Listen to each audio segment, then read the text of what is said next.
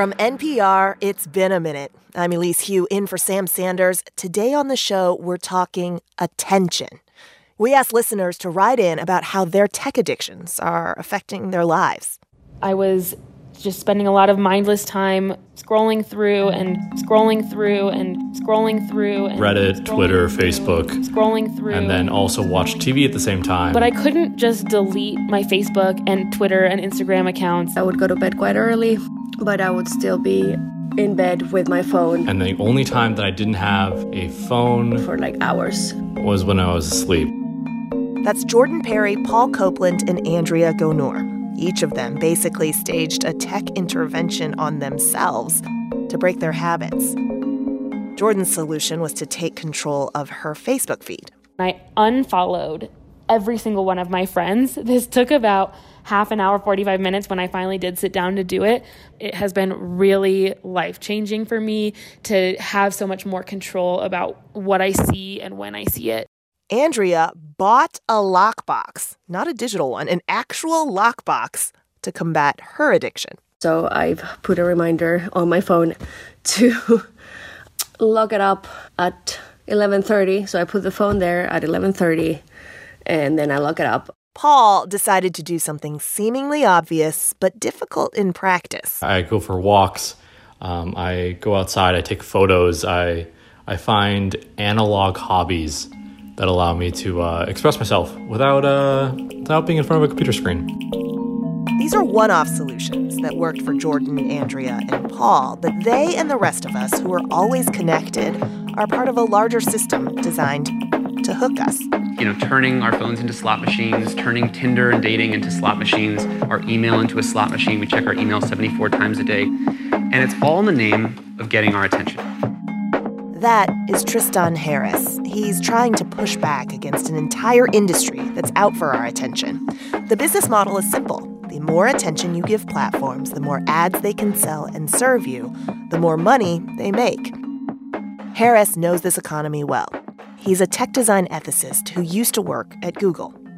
Tristan says that while a common worry with technology was that it would outsmart us, replace our jobs, overcome human strengths, he says something more dangerous is already happening. I want to claim to you today that this point being crossed is at the root of bots, addiction, information overload, polarization, radicalization, outrageification, vanityification, the entire thing, which is leading to human downgrading. Human downgrading. 2 words Tristan has coined for this problem. He argues that talking about it like this can help us find a solution. So have these tech companies really done this? Turned us into a polarized, vain, detached people? Or did we do it to ourselves? How do we take back our attention? Do we even have the power to do that? I sat down with Tristan Harris to talk through some of these questions. Later, we'll also hear from a journalist who covers Silicon Valley on whether efforts like Tristan's could work. After the break. This message comes from NPR sponsor Capital One. With the Capital One Saver Card, you can earn 4% cash back on dining and entertainment. That means 4% on checking out that new French restaurant and 4% on bowling with your friends. You'll also earn 2% cash back at grocery stores and 1% on all other purchases. Now when you go out, you cash in. Capital One. What's in your wallet? Terms apply. James Reeb was fatally beaten on Selma Street in 1965. His death would galvanize the nation. But in a courtroom 9 months later, a not guilty verdict was handed down. In Episode 2, the trial and the birth of a conspiracy theory. From NPR, it's White Lies. Listen and subscribe now.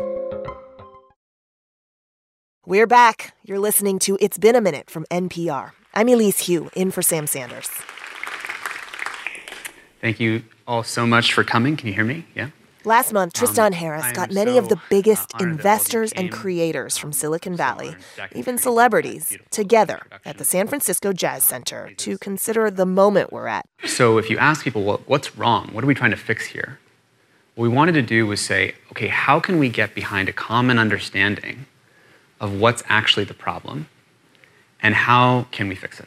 When Tristan was at Google, he was tasked with making sure the products the company made were not harmful. But he found that a company's good intentions aren't good enough. When he realized he couldn't make change from the inside, Tristan left Google in 2013. Now he's trying to raise attention around the effects of our dependence on social platforms. It works better when you sit there wanting to up your follower count, when you sit there wanting to get more likes, when you sit there wanting to get more attention for what you look like. And we spend now about a fourth of our lives on the screen in these artificial social systems. Tristan now has his own nonprofit, the Center for Humane Technology, and he's calling for a larger conversation about reforming these artificial social systems. But it means getting the companies to first take seriously the social costs of what they've created. Hey, Lacey. Hey, good to see you again. Good to see you again. Hey. Thanks for doing this. Yeah, sorry. I sat down with Tristan in San Francisco. We started by talking about what this technology is doing to our brains. Technology is overpowering our ancient Paleolithic brains. So if you think about what was different about Adobe Photoshop or Microsoft Word or the original Macintosh in 1984, What? it didn't play on human weaknesses. It didn't say, let me show you photos of your friends liking that Photoshop thing that you just made. Or when you hit the paint tool versus the drawing tool, it notified 20 friends that you did that. We didn't play with people's social psychological emotions. And what's wrong with technology is that it's specifically designed to, because of the race to hijack human attention, the race to the bottom of the brainstem, it's designed to get basically lower and lower into what will get your attention, which means I play into your reptilian brain, your lizard brain to get the dopamine out. That's not enough to get your attention. I have to get you addicted to getting attention, so I start adding those number of followers that you have, and your friends have more followers than you, and don't you want to be like them, and don't you want to get more attention from your friends, and don't you want to start that YouTube channel so you can get more attention, and YouTube controls how much views you get on that video when you post it, and will give you a burst at the start, then they'll hold some back, so you come back and check 20 more times. That entire ecosystem is leading to shortening of attention spans, more social isolation, more vanity and micro-celebrity-ification of the world, more outrage, because outrage works better in the attention economy than non-outrage. More outrage leads to more polarization, because saying outrageous thing leads people to fall on both sides of walls and yell at each other about it, misinterpreting each other's thoughts. That obviously just downgrades our civility, our common ground, and so this is actually a connected system that we call human downgrading. And human downgrading is like the climate change of culture, because it's like turning up the dials on these little tiny features of our lives and watching the 2 billion person ant colony go from being normal, just doing what ants do, to suddenly going crazy. And that, we were trying to show, is what was happening in technology to people. Why does the economy, or why do tech platforms that are building this, why are they favoring attention? Like, why is that the metric? Well, the interesting thing was, Herbert Simon wrote in the 1970s that when information becomes abundant, so we went from this world, we didn't have much information available to people. You had to it was a competition for who could get the information that someone else didn't have.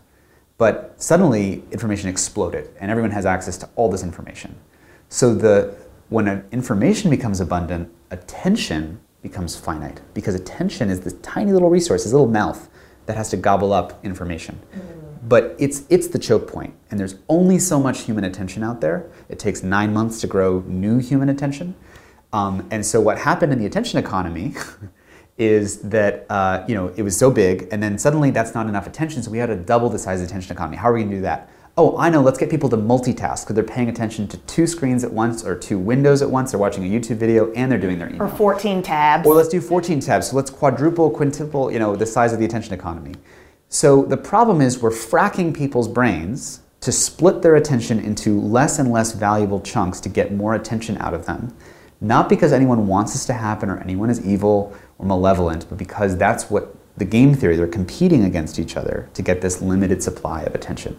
And this attention economy is the substrate for all other economies. It's the substrate for culture, for family life, for politics, for elections, for children, for mental health. It's the thing that's underneath our ability to do everything else, because it's the choke point of how we make sense of the world and how we make choices.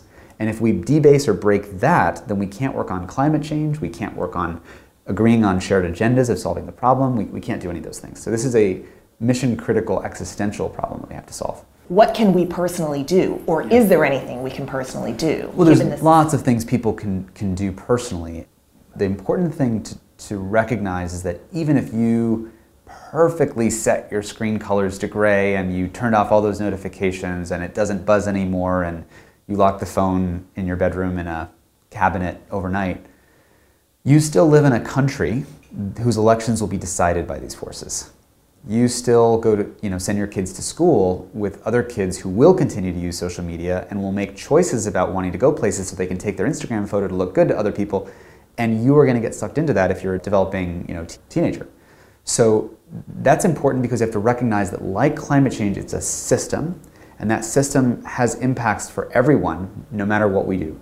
For us personally, you can make sure that you only get notifications when a human being wants your attention. Most notifications that come in are because a machine is calculating what's the perfect thing I could show you now that might get you to come back.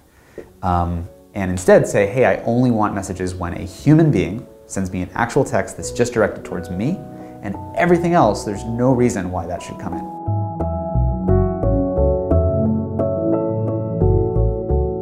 So we can take steps as individuals to be more conscious of where our attention goes. But he says it's a bigger problem that needs systemic solutions. What shape would they take? Can the giant tech companies that make billions of dollars in this attention economy actually change? I think the first order problem is centralized power. People refer to tech companies as ungovernable, and I don't think that is because, you can't come up with a policy that will apply to them.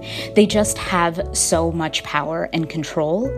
Coming up, we'll speak with Natasha Tiku, a senior writer at Wired, to talk through the ideas to rein in what's happening. That's after the break.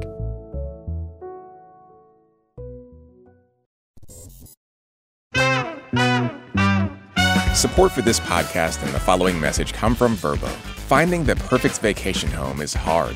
You start off looking for a beach house big enough for 6 and wind up watching videos of surfing dogs. Vrbo's got you covered, matching you to the perfect place to stay for your getaway every time. Download the Vrbo app, VRBO, and put an end to frustrating vacation searches. Discover everything from condos and cabins to villas and castles. Let Vrbo find a home that matches you. This week on Rough Translation, I'm not angry at a reporter discovers an uncomfortable truth about her mother's alcoholism. I know that I lied to myself. You lied to me. I lied to everybody, Julia. And then she travels to the other side of the world to find out if there's a better way to deal with lies. On Rough Translation.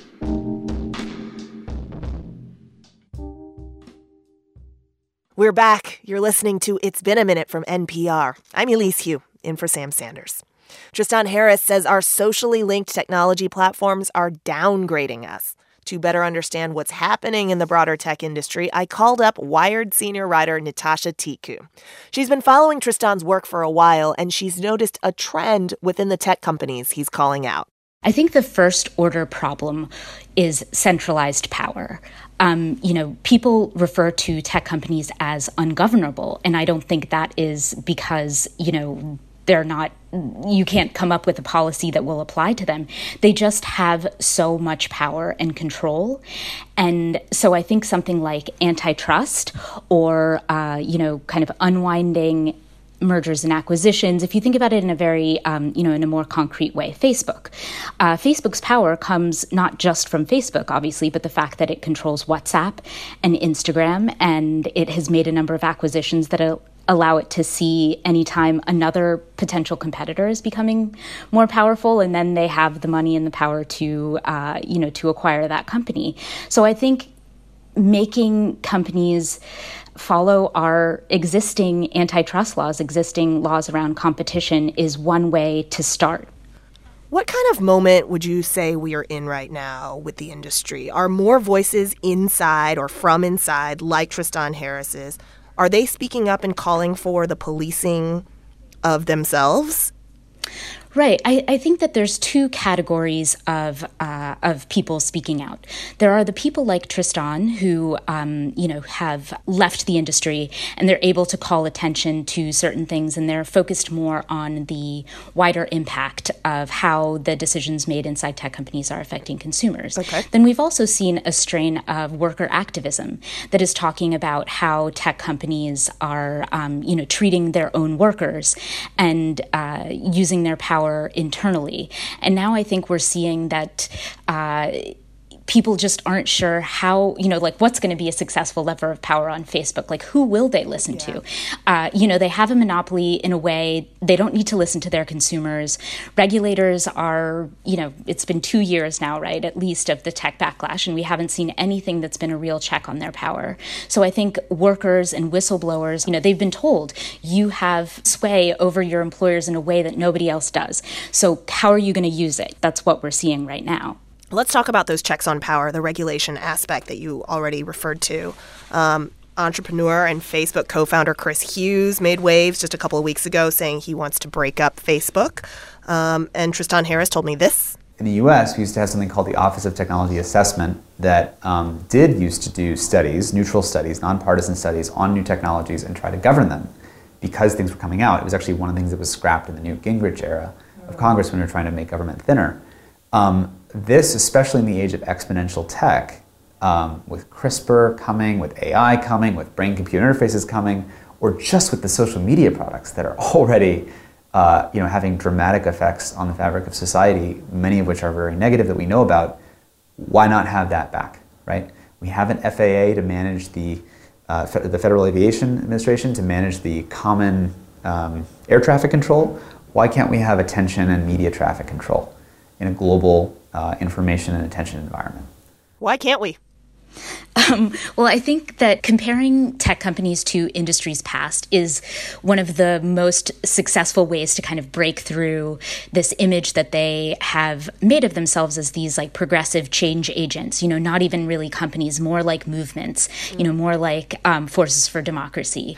But I think one thing that is sometimes missing from the call for more regulation is the fact that tech companies have a huge influence on even these debates about regulation. It's also the way that they wield their, kind of soft power. A lot of times the nonprofits that you have come and testify before Senate, they're funded by these tech companies, and I don't think that it's like a quid pro quo relationship, but if they're the ones funding these debates, it just changes the nature of the debate, right? And what we're talking about. So if it isn't fines from government agencies like the FTC, then how feasible is change from, say, Congress? Is anyone proposing serious legislation? Because it seemed from a lot of the hearings that we've seen that many members of Congress, many lawmakers, don't even seem to understand the technology itself, let alone how to force structural change. Does all of this seem futile? It does often seem futile, but I would say that the argument that they don't understand the tech companies, I think it's really in their interest to make it sound like, ad targeting, micro-targeting, the way advertising-based business models work is so kind of complex and ununderstandable that, any regulator, they're just going to put foolish roadblocks in place. These regulators are also looking at biotech, they're also looking at nuclear power plants. I don't think that this stuff is ununderstandable. I think that the people who've been explaining it to them, haven't been candid in their responses. It's been extremely difficult to get information out of them. You hear the same thing from German regulators and nonprofits in Nigeria, and also, congressional aides here. So who is the onus then to force change really on? Is it on the tech companies themselves? Is it on policymakers? Is it on all of us as civil society? If we were to see change, where would we see the pressure come from? I think that obviously regulators, I think civil society, I think it's important to look at these as holistic problems. The one thing I would say is that looking at consumers is incredibly unfair in the current situation because, people say, well, look, nobody is leaving Facebook or nobody is leaving Google, or, that is the way to measure whether consumers are fed up. And they don't really have a choice. So I think, potentially asking consumers different questions, look at actually all of the potential options at their disposal, like, would you want tech companies to retain less information about you, collect less information overall? These things do not have to be as complicated as they are. It's just a total lack of transparency into how your information is being used and how these decisions are being made. Meanwhile, you mentioned before we started taping that a lot of these problems that you have been seeing as a tech reporter, the wider public is aware of. So what's next? What do you think happens next, given the fact that we are more and more aware of what's happening to us? I think that the conversation and the language is getting more sophisticated. One thing Tristan is really right about is having the ability to describe what's happening to us is invaluable. I often try to think about it like behavioral targeting and advertising with regular advertising. We understand like subliminal advertising in TV, or we understand, when they put gum at, the grocery counter, what they're after, or even like how menus make you, go for the second cheapest wine always. And we just don't have any concept, any shared language about how to understand the ways that we're being manipulated by tech companies. So I think that is a great place to start. We're just so far behind that awareness is useful, with consumers, with regulators, and even with the media. Natasha Tiku from Wired, thank you so much. Thanks for having me.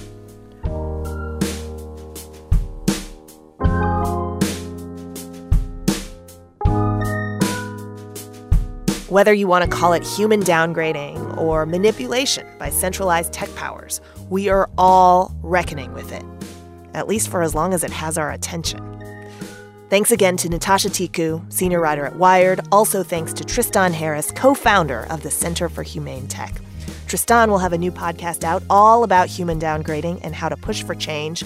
It is called Your Undivided Attention, and it comes out June 10th. This episode was produced by Anjali Sastry and edited by Jordana Hochman. I'm Elise Hu, filling in for Sam Sanders. I'll be back in your feeds on Friday with the weekly wrap. Talk to you then.